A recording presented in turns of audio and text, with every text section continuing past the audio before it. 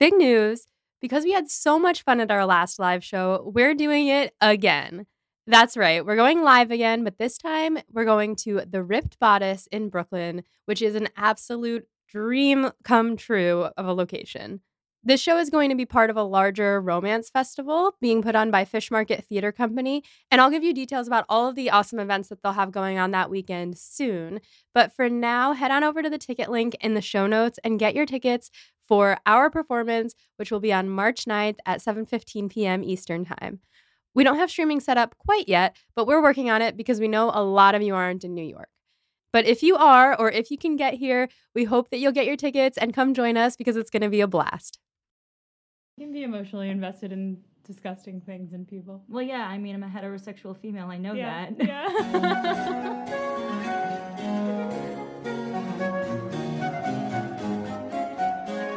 I'm Molly. I'm Becca.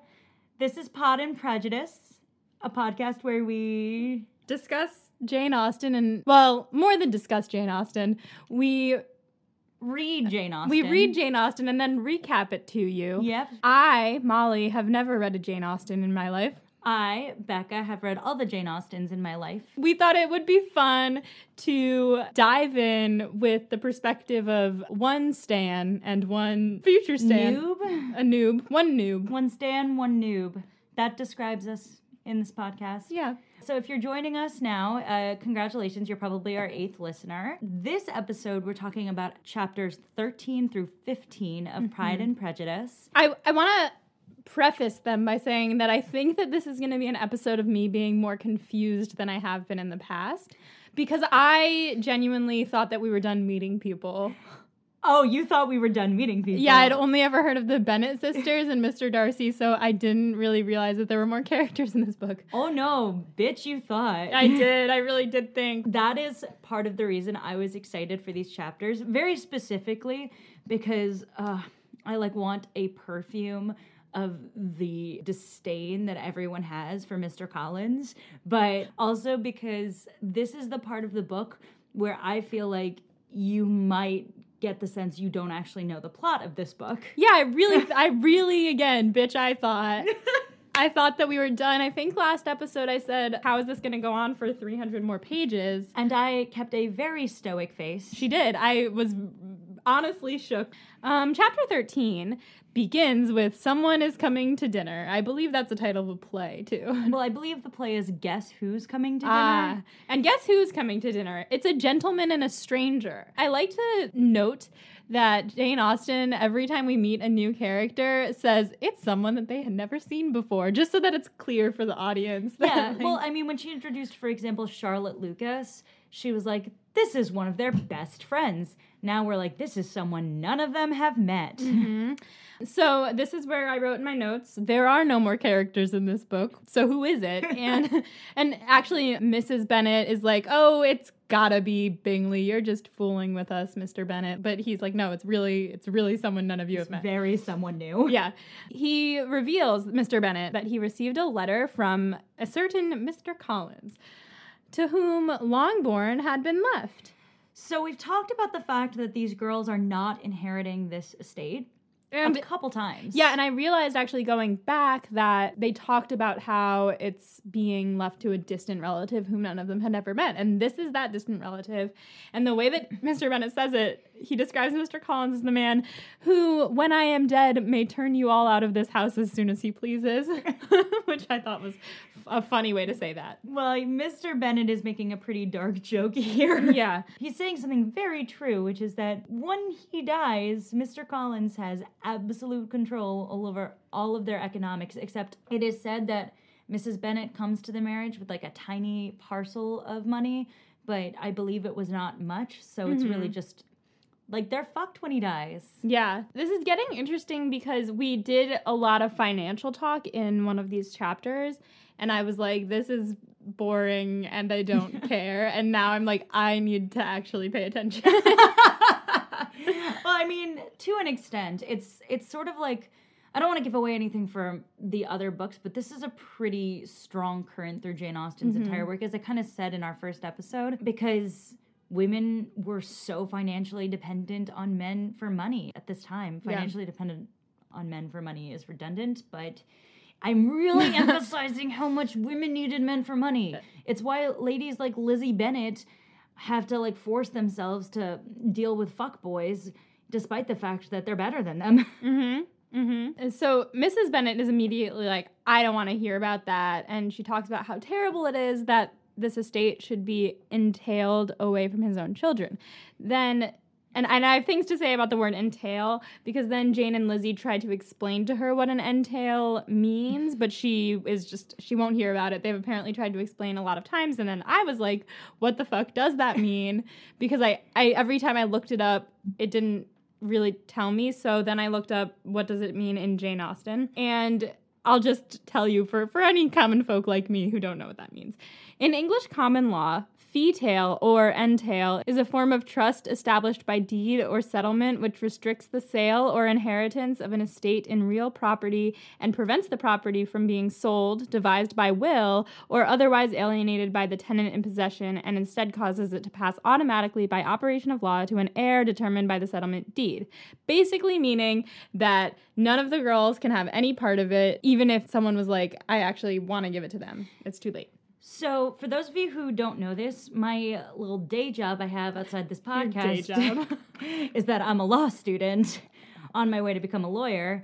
And so I actually I had a decent idea from my property law class what a fee-tail was. And the short story answer to this is that it's basically how the British hierarchy and nobility kept the property from being sold outside the bloodline. So this is like a longer economic rant, but basically a lot of wealth is tangled up in property, in real property, in land. This is especially true in England, and I don't know what the state of it is in England nowadays, but back then, fee-tails meant that you could only give the property for generations to people of the bloodline. So do women not count as of the bloodline? No, not in this case. They do God not. Fucking damn it. But if you're interested, this is the last foray into law I will say. This is impossible to create under American law. You cannot create a fee-tail in American common law because it is part of sort of cycling the wealth in the country. You cannot tie a piece of property to any one bloodline in America. So yeah, that's a fun fact. Nice. Lawyered. So I think that Mrs. Bennett's rightfully angry because they have 5 children and none of them are allowed to inherit this land. Mr. Bennett agrees, but says maybe if she hears the letter, it will soften her feelings towards him, towards Mr. Collins. And she's like, it definitely won't. She thinks he's being fake. She thinks he's a fake friend. Why couldn't he just keep the family feud going? Because apparently his father had a feud going with Mr. Bennett. So I'm not totally clear on this, but what I'm deducing is, you know how Darcy and Bingley and the Bingley sisters were talking about some unsavory relatives of the Bennets? Yeah. I think that Mr. Collins is technically connected to the shitty Bennets. Okay. And he is now a learned man, and one of the ways you can sort of fix your birth status in England in this time period is to become a priest. Which he does. Yes, he does. Yes. So now he kind of is respectably middle class. Cool-ish. All right. Specifically, he is a priest to someone very fancy, and so that's like a good, solid life. I have so many questions about we'll get there. his priesthood, but yeah. Mr. Bennett is like, he does have some filial scruples on that head, meaning... I have no idea what that means actually, but I just really liked the term filial scruples, so I wrote it down. We could probably deduce what filial scruples means. Brotherly? Or Yes. like familial? Scruples. I've heard that word before. I mean, filial scruples, I think filial usually means like son, right? Yeah. So he kind of... he doesn't like his dad. Yeah. He doesn't like his dad. He doesn't like his dad. Oh, we got it. He doesn't like his dad, but he also... Okay, well, actually, no, it's explained. It's explained in the letter. We can use context clues. Let's get to the letter. Oh, okay. So I have a very specific way that I think Mr. Collins probably speaks. I want to hear you do that. So just so you know, I have an amazing British accent.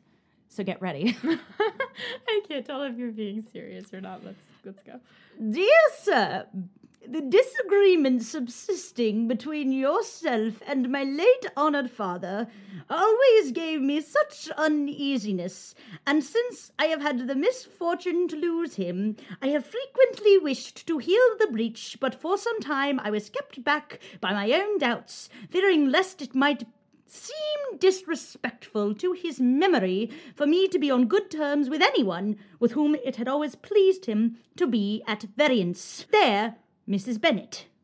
Well, actually, no, that's what Mr. Bennet's saying. There, Mrs. Bennet. That's sort of how I picture him talking, except that you, like, your I'm your still picturing daddy. him as Zachary Quinto, so it's more like a kind of tilt the glasses down and saying, there, Mrs. Bennet. And then winking. Just like a substitute teacher who's opening the book to, like, the weird poem and being like, no, poetry's cool, kids. Yeah, There, Mrs. Bennet. exactly like that. Do you understand how my perception of Mr. Collins as a character? Yes, so is Mr. Collins, like, rotund? I think so. Cool. I mean, he's just like, you tell so much from the letter itself. From this first section that you just read, they love to hate in Jane Austen. He is like, I should be hating anyone that my father hates, but it makes me a little bit uncomfortable, and so which I think is kind of sweet.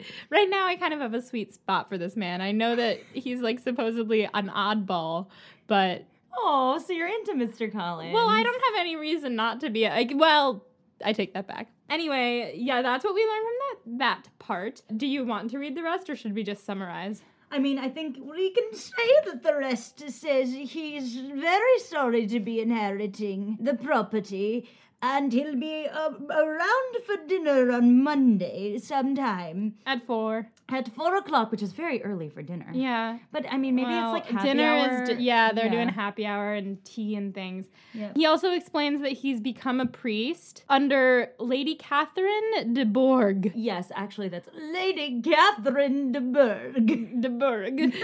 I don't understand what any of this means. I wrote, he's been distinguished by the patronage of Lady Catherine de Bourgh,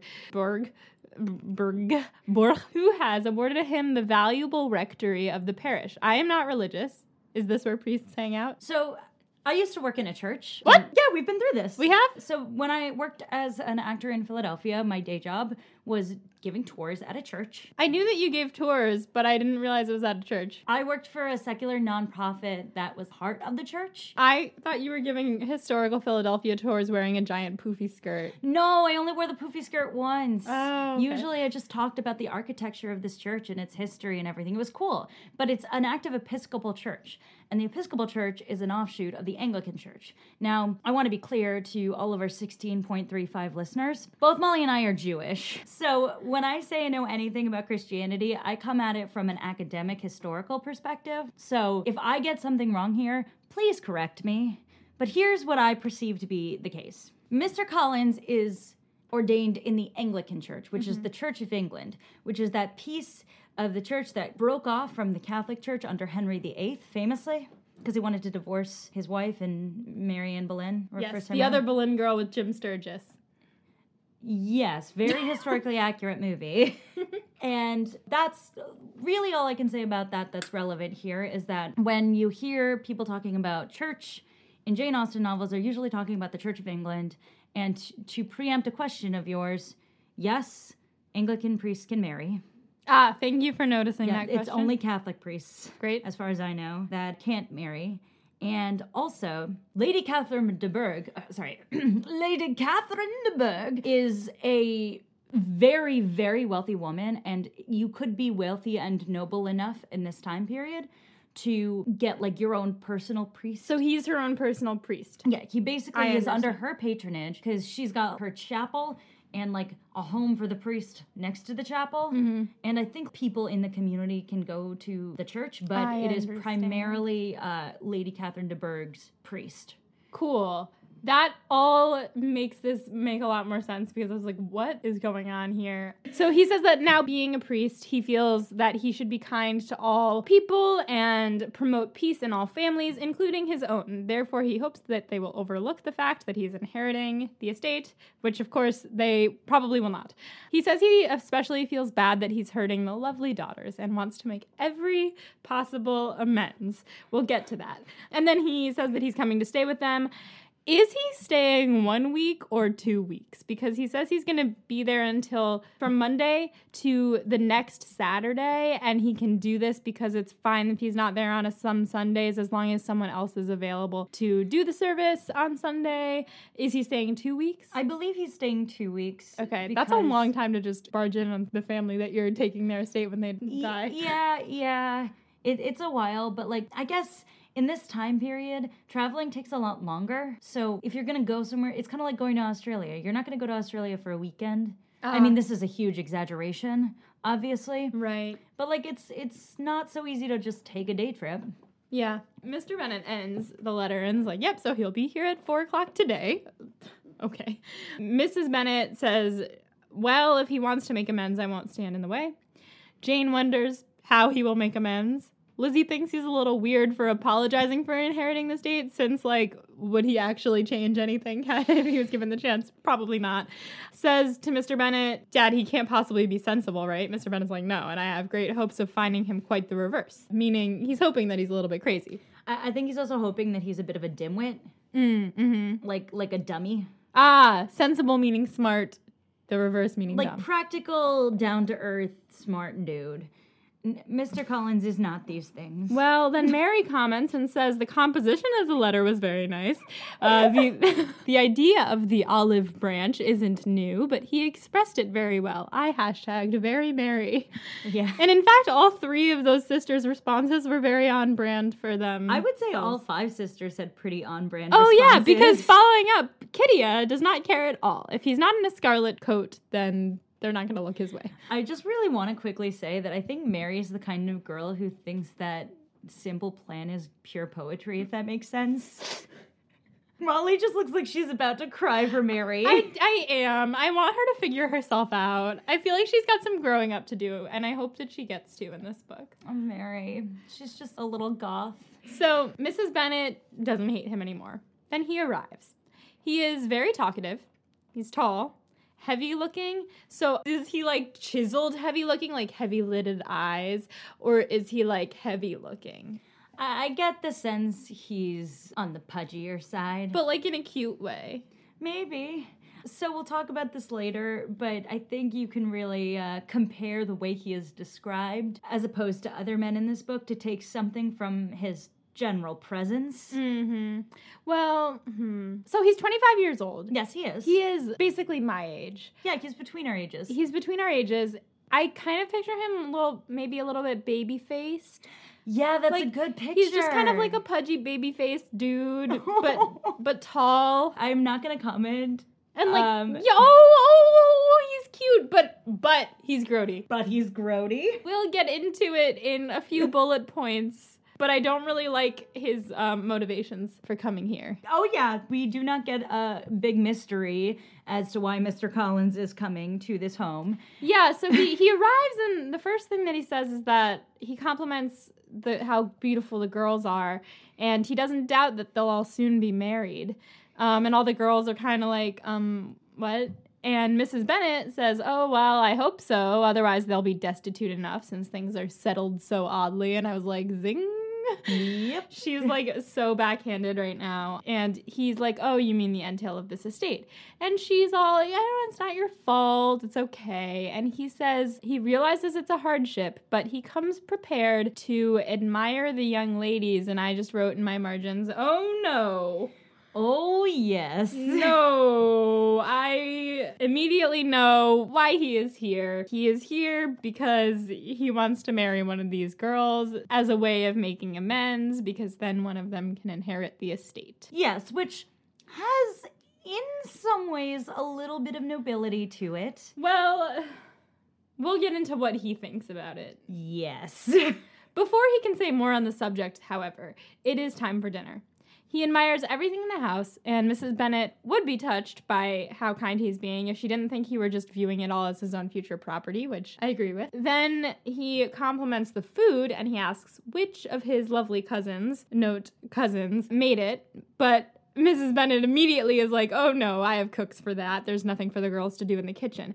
And I noticed that we bring this up a lot. Mrs. Bennett is constantly talking about how her daughters are never in the kitchen. Yeah, it's a sign of good breeding that you don't have to do your housework. interesting how the trope has shifted from that being a sign of good breeding to women should all be in the kitchen. It's also a difference of culture between the upstairs and the downstairs, and sort of, this is a culture shift thing possibly, but I don't know how much of American history it was ever the case that you didn't want women to cook, but I do know that there came a time in American history where the middle class really swelled and people wanted wives that could do all the servant role stuff.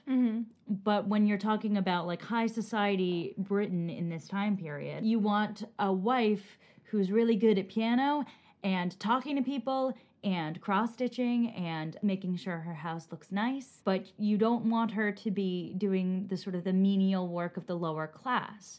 So again, we have these themes of not only what makes the perfect woman, but what makes the perfect high society woman. I am bad at all of these things, except I can kind of like sing and play piano. So. I don't, you made me really good pasta with tomatoes the other day. I did. Well, then he just apologizes for 15 minutes for having offended Mrs. Bennet.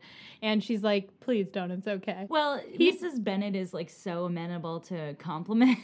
She does. Oh, she means please don't as in please keep going. It's like I was stop. So that's where we kind of end for chapter 13. I'm just upset that he's trying to marry one of his cousins. If marrying of cousins is something that minorly upsets you, maybe this isn't the book for me. No, this one, I mean, well, I don't want to give anything away. Just generally in Austen's work, there's a little bit of a suspension of disbelief there with certain other books. Well, I suppose he's a distant cousin. Yeah. Austen goes more full hard incest in different books. Oh no. Yeah, you'll see. There's one in particular, and I will not say which. Well, chapter 14. Mr. Bennet doesn't really say anything at dinner, but once it's over, he brings up how fortunate Collins is to have found himself under the patronage of Lady Catherine de Bourgh. Lady Catherine de Bourgh! And Mr. Collins immediately just goes off. He just talks about her forever with much importance and more than usual solemnity of manner, which I'm just confused. How can he be excited to talk and also be solemn? Like, I'm trying to picture him getting excited to talk in my brain. Have you ever had a friend who is friends with a celebrity? No, but I'm picturing Tahani Al-Jamil. Yes. Okay. Perfect. Oh my god! So imagine if Tahani Al-Jamil had one famous friend, Yeah. and every single anecdote she said in the entire show was about one person. Yes. Oh, this morning they tweeted about the most memorable interview of the afterlife, and they're like, who's the most famous celebrity you have on your phone? And she's like, oh, fame comes from within, or something, entertainment, blah, blah, blah. The Dalai Lama texted me that. Yes. Yeah, yes. okay, so thank you. That's a very good, I'm gonna picture that. He talks about her affability and, quote, condescension, and how some people think she's proud, but he's never experienced that. And she even, quote, condescended to advise him to marry as soon as he could. There are several questions. Condescension. I looked at that footnote, which I was really nervous because it said condescension, there's a footnote, and I was like, I'm not looking at any footnotes because I don't want to accidentally see a spoiler, but I did look at that one because it came up so many times, and what it says is that his use of the word condescension so much, and condescend, is supposed to show that he's kind of dumb, and it's supposed to reveal flaws in both characters. Don't know what that means. Don't know if we're going to meet Lady Catherine de Bourgh. I am not going to tell you what that means, and it's at Catherine de Bourgh. De Bourgh. But I will ask you to speculate about what that means. I speculate that he thinks that she is stooping to be nice to him, like condescending, like lowering herself. Cool. And then I asked about clergymen marrying. And I gave that beautiful, I'm sure, completely 1,000% accurate evaluation of Christianity in general from this nice Jewish girl from New York. And also she told him that he liked his decorating, which was cute. We learned that she lives across the street from him at Rosings Park, and she has one daughter, the heiress of Rosings, and that she has extensive property. I was like, dude, why don't you just marry her? But anyway, Mrs. Bennet is jealous, and she says that she's better off than many girls, meaning her girls, and then she asks him if the heiress of Rosings is hot. And he says that she is. She's the handsomest of her sex because she is of distinguished birth, meaning her mom is hot, ? Or she's rich, ? She's rich, but more than that, she's of noble blood. So, like, the Bennets... So that makes her hotter? The Bennets are not of noble blood. The Bennets are wealthy for this time period. Not the wealthiest. Darcy's clearly wealthier. Mm-hmm. Darcy is not of the high noble blood. But, like, basically, Lady Catherine de Bourgh has a vein of royal blood in her. Okay. So maybe other people can talk about this as well, because I know there is, like, a certain level of wealth in Jane Austen's England that means that the lady is all good to go, even if she... Because the Bennet sisters are not inheriting their estate, but baby de Bourgh is inheriting her estate, I believe. I want to look up how to pronounce de Bourgh. Oh, no, don't do that. You'll get spoilers. Oh my god, okay. Ah! Ooh. It's Lady We're just Catherine going to say de de Bourgh. Bourgh. It's De Bourgh. Personally, I just like... I'm starting to sound a little like Borat as I do it, but...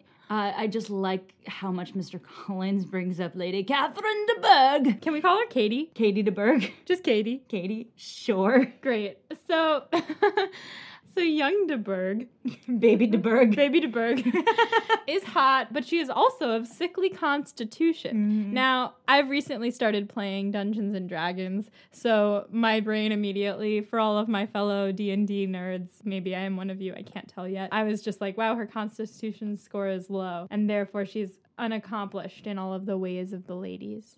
She doesn't really get to do all of the practicing the piano or the, ladylike things because she is of sickly constitution. But she often condescends to drive by his house in her carriage. And again, I thought he should just marry her. I'm not sure he's of high enough blood status to marry her. Well, it sounds like he's got a big old crush on her. Hello, it's Molly from the future hopping in to tell you about a new season of one of my absolute favorite podcasts. Hot and Bothered, hosted by returning Pod and Prejudice guest Vanessa Zoltan, is a podcast that treats romance as sacred. You've probably all already heard of this podcast because in their 4th season, they covered Pride and Prejudice. And now, Hot and Bothered is back with a season that is all about romantic films. The first 10 episodes of this new season follow Vanessa as she learns how to critically watch movies by looking closely at the classic 2003 rom-com How to Lose a Guy in 10 Days. After 10 episodes, Vanessa will be joined by her co-host Hannah McGregor, a media studies scholar, author, and podcaster, and together they'll look at romantic films from Casablanca to Love and Basketball to When Harry Met Sally. The show is already so fun after just listening to one episode, and I cannot wait to listen to the rest of the season. So subscribe to Hot and Bothered wherever you get your podcasts to jump into this new season that's all about romantic films, or to enjoy their previous seasons about Pride and Prejudice, Jane Eyre, and a personal favorite, Twilight. Again, that's Hot and Bothered, and it can be found wherever you get your podcasts. Also, this August, Vanessa is leading a pilgrimage to Bath for a 5-day trip dedicated to Northanger Abbey. Now, I don't know anything about Northanger Abbey, but even I want to go on this trip. Together, you and 20 other Austenites are delving into the story of Catherine Morland while immersed in a gorgeous city that features heavily in Austen's life and writing, as you know. So if you enjoy contemplative hikes, immersion in a new city, time away from your regular life, and the chance to talk about Austen with fans from all over the world, which I know all of you do, then this trip is for you. So check out Common Ground Pilgrimages at readingandwalkingwith.com. To claim your spot on the Northanger Abbey trip, head to readingandwalkingwith.com/Northanger-Abbey-2024. And now, back to this episode. Mrs. Bennet asks if she's been presented because she doesn't remember seeing her, and I thought, is that like a cotillion? Well, remember how earlier in the book it said Lydia got presented kind of early? Yeah. It's basically, it is kind of a cotillion. It's like you get presented to high society. You get to go to all the parties. You're not kept at home as a child. Got it. You're like a young lady on the town to be presented to all the men. So she's not been presented on the town. She doesn't go to parties. I see. So he says that since she's sick, she can't really do all that. But he talks about now how he loves to give little compliments to ladies, often telling Lady Catherine, Katie, how lovely her daughter is. How often do we trust a dude who says, I love giving little compliments to ladies? I don't trust him. I don't trust this. I think it's hilarious. Mr. Bennet says, oh, you're very talented and flattering with delicacy, but he asks if these little pleasing attentions are spontaneous or if he plans them out in advance and then just says them. And fucking Mr. Collins honestly answers him saying that, generally they're spontaneous, but sometimes I make up little compliments that I can then adapt to use in different situations. But I make sure to give them as unstudied an air as possible. God damn it. I don't even know. Mr. Bennet sees that Mr. Collins is just as absurd as he had hoped, and he and Lizzie kind of share a glance over the table. They're just like, The two of them are the Salt Bays. They just sit at the table together and they just exchange glances of how stupid Yep. people. Yep. Then by tea time, Mr. Bennet is ready to get rid of Collins. So he asks them to read aloud to the ladies. And he's like, sure, but I won't read a novel. And Kittia are both like, no, we must have fiction. Well, look at what the alternative is. The alternative is what he does read. How do you pronounce this? Fordice or Fordyce? Fordyce, I Fordyce? think. I don't know. It's spelled Fordyce. I'm going to say Fordyce's Sermons. Fordyce's Sermons, which is a book of conservative advice on female conduct and education. And Lydia just straight up interrupts him and starts talking about the officers in town. She mentions that Colonel Forrester is going to hire someone named Richard, okay? Mm-hmm. And she's planning to go to Meryton tomorrow to ask when Mr. Denny is coming back. And Lizzie and Jane are like, Lydia, what are you doing? And Mr. Collins is super offended that she interrupted him. And what exactly does he say in that moment? It's so good. I have often observed how little young ladies are interested by books of a serious stamp. They're written solely for their benefit. It amazes me, I confess, for certainly there can be nothing so advantageous to them as instruction. But I will no longer importune my young cousin. You should do audiobooks. No, I would just want to narrate everything as how I picture Mr. Collins speaking. Yeah, but that's how some audiobook narrators speak. I feel like you could be good. Yes. I've been listening to Lord of the Rings audiobook for the first time. I've never read Lord of the Rings. Oh my god, me neither. Wait, really? Yeah. Oh my god, do you want to listen to that next? Yes. I keep getting distracted and when they're like talking about something important and I'm like, oh man, I don't know how we got here. Yeah. But he does that sort of voice for like Gandalf. Gandalf is like this. Wait, do that again. Gandalf is like this. Gandalf is like this.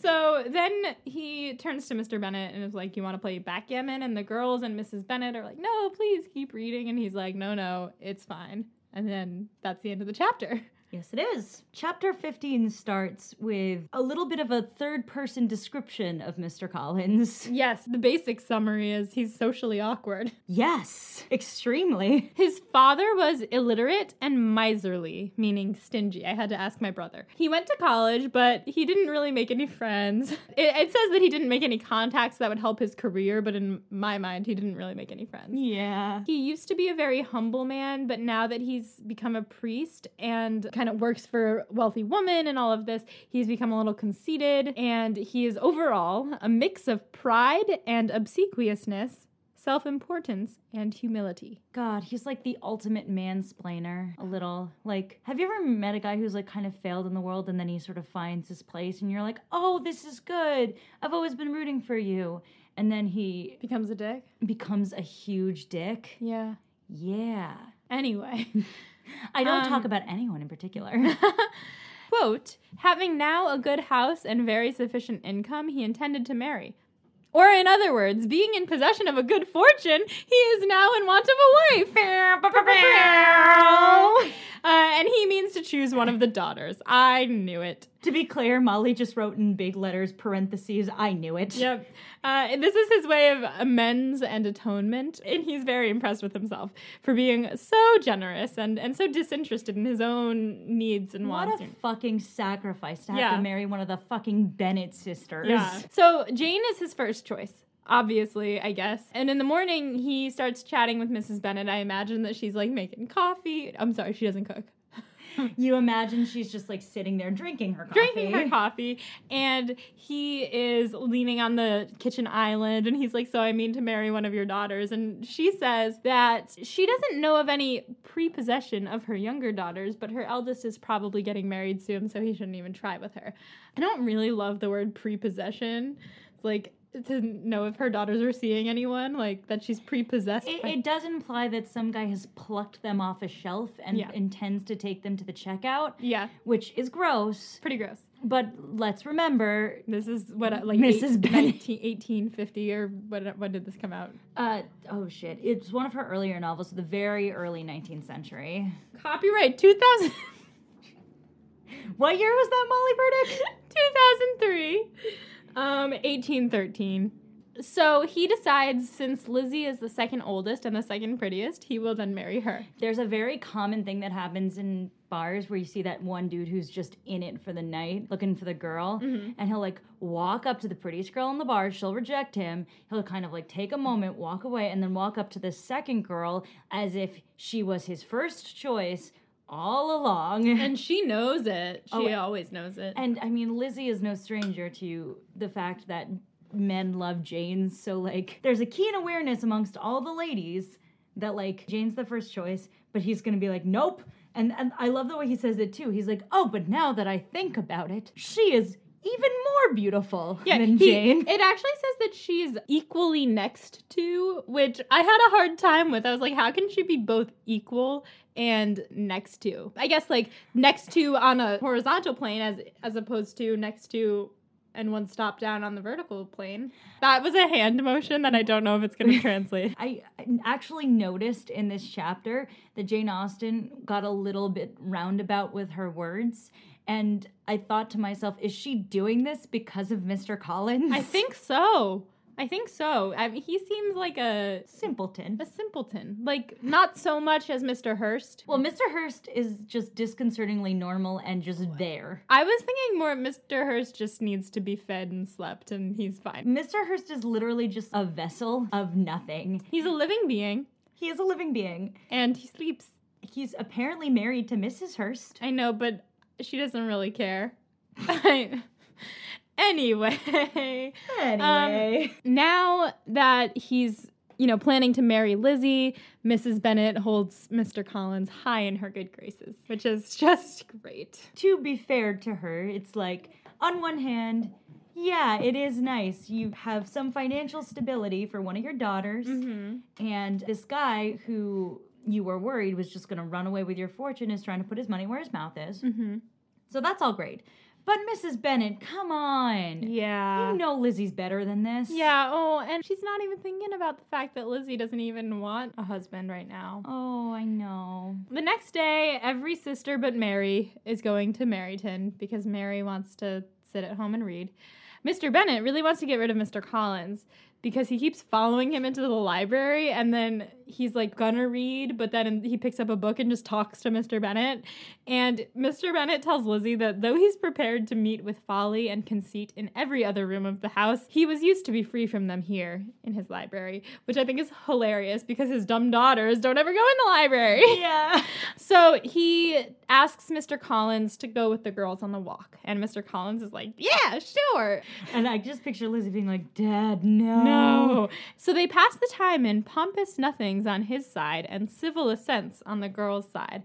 And I wrote pompous nothings and civil assents. I want that to be the title of my next play that is going to be based on Jane Austen. Oh, I love that. Just on a quick side note, quick plug, Molly's a very talented playwright. Oh, thanks. Saw her play last week. Cried. It was great. Yeah, I had my first New York play. Woo. But pompous nothings and civil assents describes so many interactions I have had with men. Yeah, they're just like, oh, well, this thing. And then you're like, oh, I didn't know that before. You know when an old guy makes a joke and it's like really uncomfortable and you're just like, and you do that little like the girl face we all do where we bug our eyes and pop up our cheekbones and are like,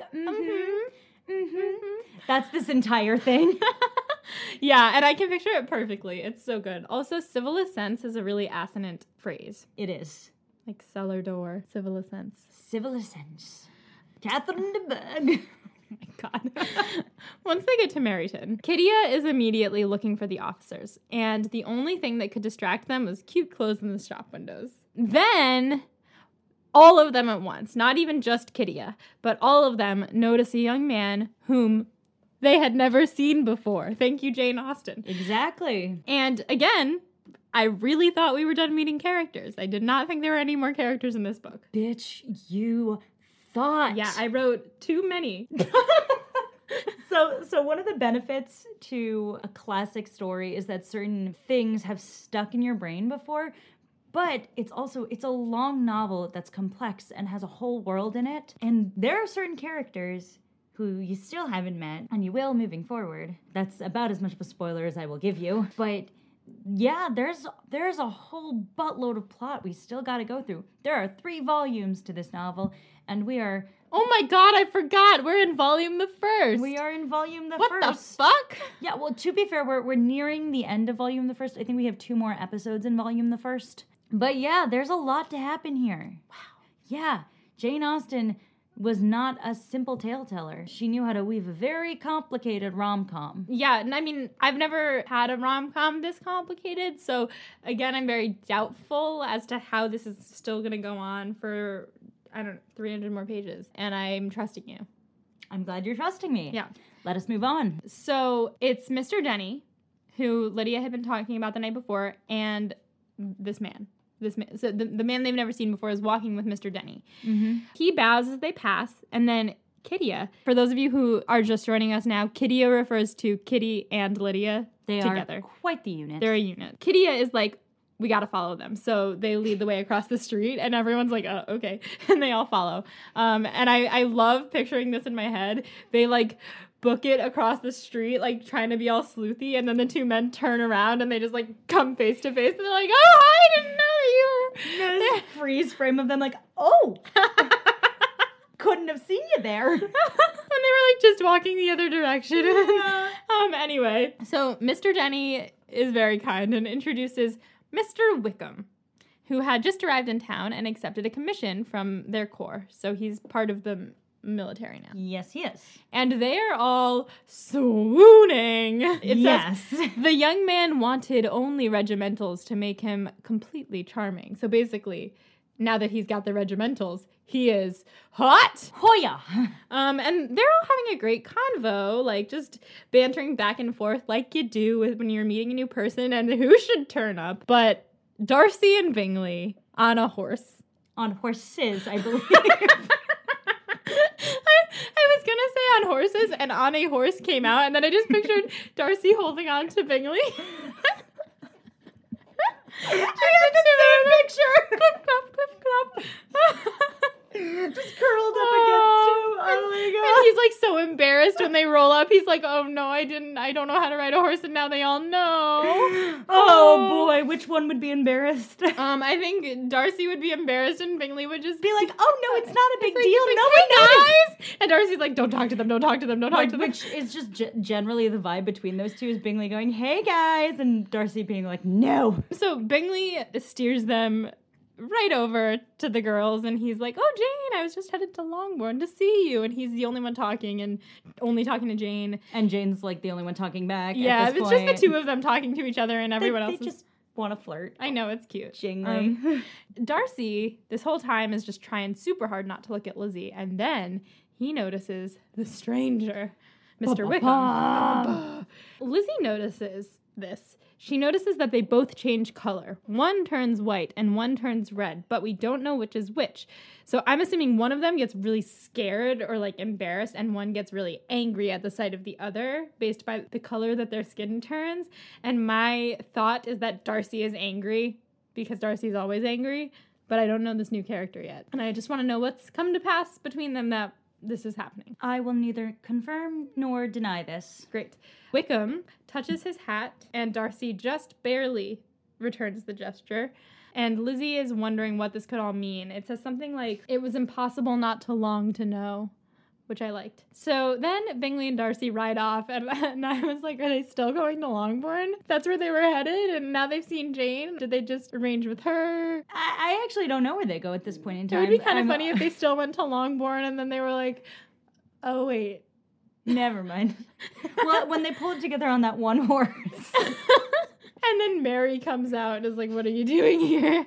Can I play piano for you? And they're like, I guess so. You want to see my band t-shirts? I have a collection of bugs I could show you. I really like this one caterpillar I found the other day. Preserved pretty well. Most of the carcass is still there.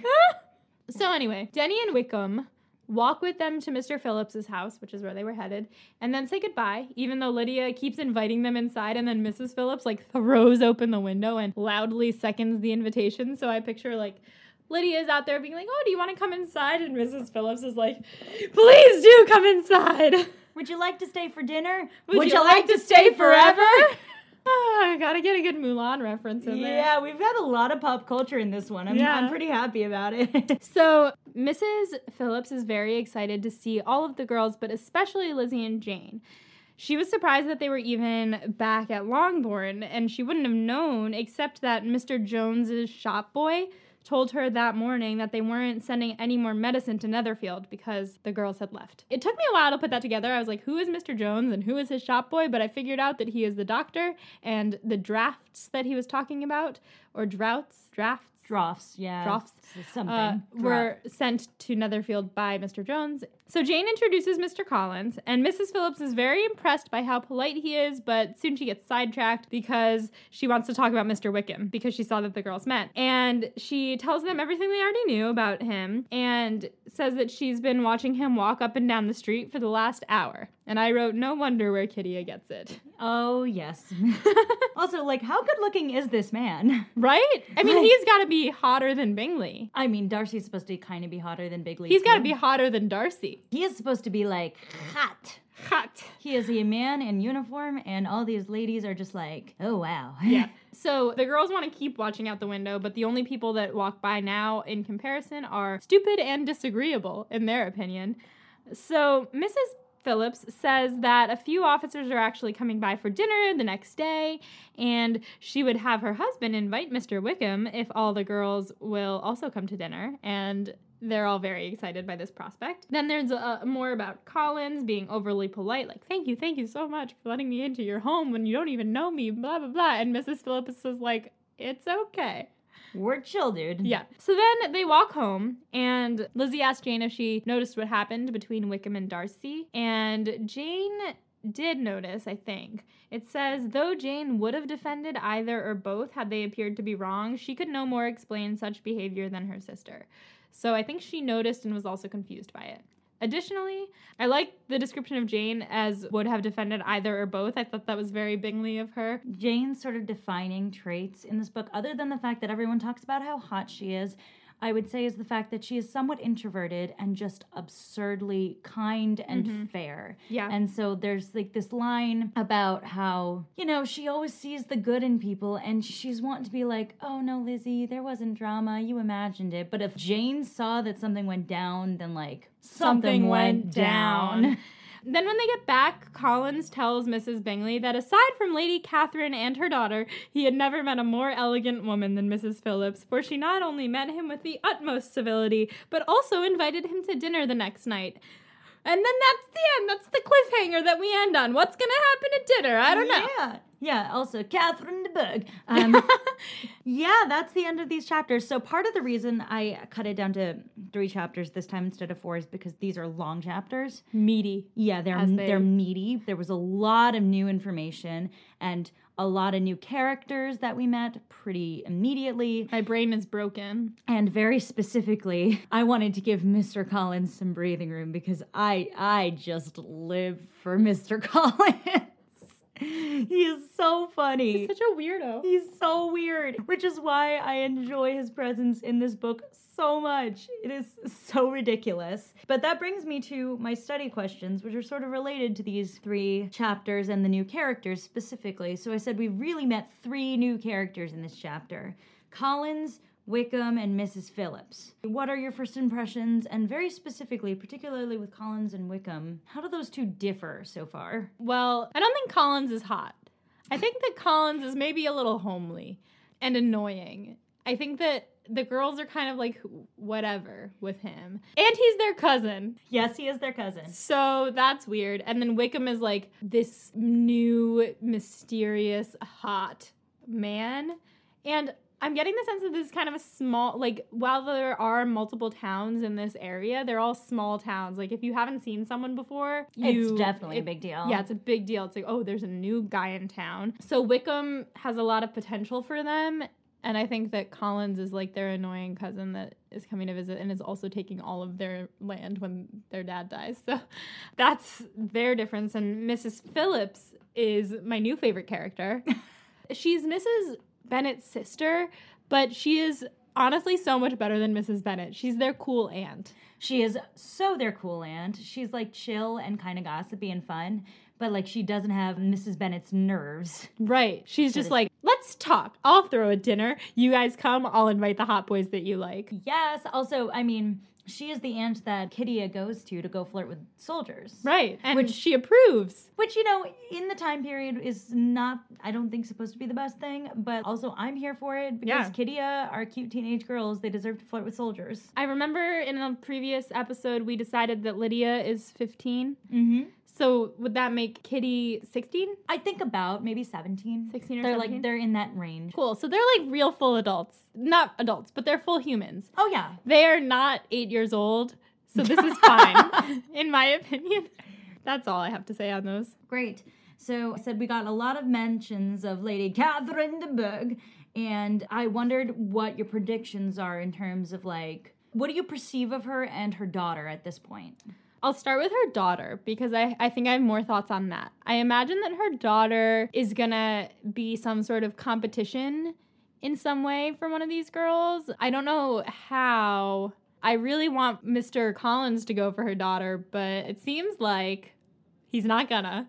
So I don't know what's gonna happen there. Is she in a wheelchair or is she just going around on her carriage all the time? I will decline to comment. Okay. Because I'm kind of picturing like Nessa in Wicked, kind of like rolling up, and she's super beautiful and makes the sisters all jealous. That's just one thought that I had for her. But I think that she's like the hottest. If anyone is going to be competition for her, it's Jane, and I want to see what happens there. As for Lady Catherine Katie de Bourgh, I don't know. She's really rich. That's what we know about her. And she's noble. So I feel like, one, if we ever get her in the same room as these girls, because in my brain, this story doesn't happen outside of Longbourn and Netherfield and Meryton. I don't see us leaving those places, and I'm going to be very shook if we do. But if we ever get them in the same place, I feel like Mrs. Bennet's going to hate her, and Mr. Bennet will have nothing to say. Dope. Also, really quick 2-word answer to this. Based on what you know now, who would you cast as Lady Catherine de Bourgh in a movie? Oh my god. Gwyneth Paltrow. Okay. So, I wanted to go back a little to how now we have a face on this inheritance drama. And this is, again, such a huge part of romance in this time period because women really need the money. I know I keep making you talk about economics on this. No, but it's not even that. It's that it drains the life from me to think that there is a possibility of one of them marrying Mr. Collins because it will help them keep the estate. That just drains the life from me. It's a tough situation. I think it's so well put. He can't help the fact that he's inheriting. But he's not mad about it either. But, like, if he could, would he stop it? Yeah, no, of course not. It really just does show how dire the straits are for women in these time periods. And it makes a lot of sense. Like, his plan makes sense. It does. I would probably offer the same thing, but it would not be a love marriage. It would be a money marriage, and I would want my wife to still go out and date other people, which is it would not fly in this time period. It's a brutal, brutal thing. Also, he's such a doofus. For real. Like, I feel like now that I'm picturing him as, like, kind of baby face, but still with a mustache and just, like... Oh, my God. Kind of like a peach fuzz. Yeah. Oh, it's so creepy. And he just, like, kind of plotzes around and he, like, talks a lot. And they're like, uh-huh. And he's like, oh, did you know? And they're like, I did know, but I will pretend not to for you. And, but I don't hate him. It's not his fault. That's just who he is. I don't hate him. Oh, Mr. Collins. Before we go into our next question, just our ending thoughts on Mr. Collins, I'll just say... we feel for him. Yeah. It's not his fault. He's kind of homely and uncharming. He's trying. And he doesn't seem like a bad dude. He didn't ask for this money. He didn't. The next question I had is I wanted you to give me a prediction for what you think is going on between Darcy and Wickham. All right. So my brain went a lot of different places. I was like, ooh. I'm going to react to none of it. I just want to get this on the record. So first I thought maybe there's like, they had a past feud with a woman. But I also like to think that Darcy's never been able to get a woman, so maybe not. Then I thought maybe it has something to do with money. But what I would like, I might just be making this up on the spot. I'm going to just make a plot for them. They are distant relatives. Okay. And their families have been feuding for decades and decades. And one of them... murdered the other one's brother. No, I'm just doing Romeo and Juliet. Yeah, I was going to say two households, both alike in dignity. But the family's feuding. No, I feel like it's got to be a girl. I tried, but I feel like it's got to be a girl, and I think Wickham probably stole away Darcy's love when they were like 18. Maybe they're like childhood best friends or something, and Darcy has never forgiven him and hasn't seen him since then because Wickham and this girl got married and are like in love, and then maybe she's dead, maybe she died, and so that's why he's an eligible bachelor now, and Darcy is like still hates him, and he's kind of just embarrassed because you can't help who you fall in love with. Cool. We will take that as your prediction on the record for what happened between them. Great. So then my last question for you before we get to my standbys, what are your predictions for dinner? Oh my gosh. Kitty is going to be in heaven. Yes. Just like all of the officers are going to be there. They're just going to be dying. And I think Lizzie and Darcy are going to be seated across from each other. Mm-hmm. Is Darcy invited to dinner? Do you want me to tell you? No, don't tell me. Yeah. I don't know if Darcy's invited to dinner. I just realized maybe Darcy won't be there. Oh my God, and if Darcy's not there, then Bingley won't be there. And if Bingley's not there, then Jane might flirt with someone or someone might flirt with Jane. And then she's going to be conflicted, and I bet Wickham flirts with her. All right, we're putting that on the record as your prediction. Great. So obviously, my last 3 questions for you are, what is the funniest quote? There were so many. This is a quote from our good friend Collins. They arise chiefly from what is passing at the time. And, should I do your voice? Yeah, go for the voice. They arise chiefly from what is passing at the time, and though I sometimes amuse myself with suggesting and arranging such little elegant compliments as may be adapted to ordinary occasions, I always wish to give them as unstudied an air as possible. Ultimate fuckboy move. Yeah, I love it. Truly. All right, what's your biggest question moving forward? What the fuck happened between Darcy and... Wickham. And who wins this stretch of chapters? Oh, Mrs. Phillips. Yes, girl. She is so good. She is on it. She is wingmanning up a storm. Yeah, I love her. All right, cool. That brings us to the end of this episode of Pod and Prejudice. Until next time, stay proper and find a husband.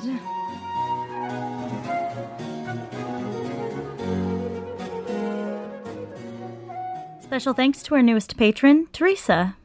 Pod and Prejudice is edited by Molly Burdick with art by Torrance Brown. Special thanks to our audio producer, Graham Cook, without whom we would sound like Garbage Fire. To keep up with the show, you can follow us on Twitter and Instagram at Pod and Prejudice. We're also on Facebook at facebook.com/Pod and Prejudice. If you like what you hear, check out our Patreon at patreon.com/Pod and Prejudice to see how you can support us, or just drop us a rating and a review wherever you listen to podcasts.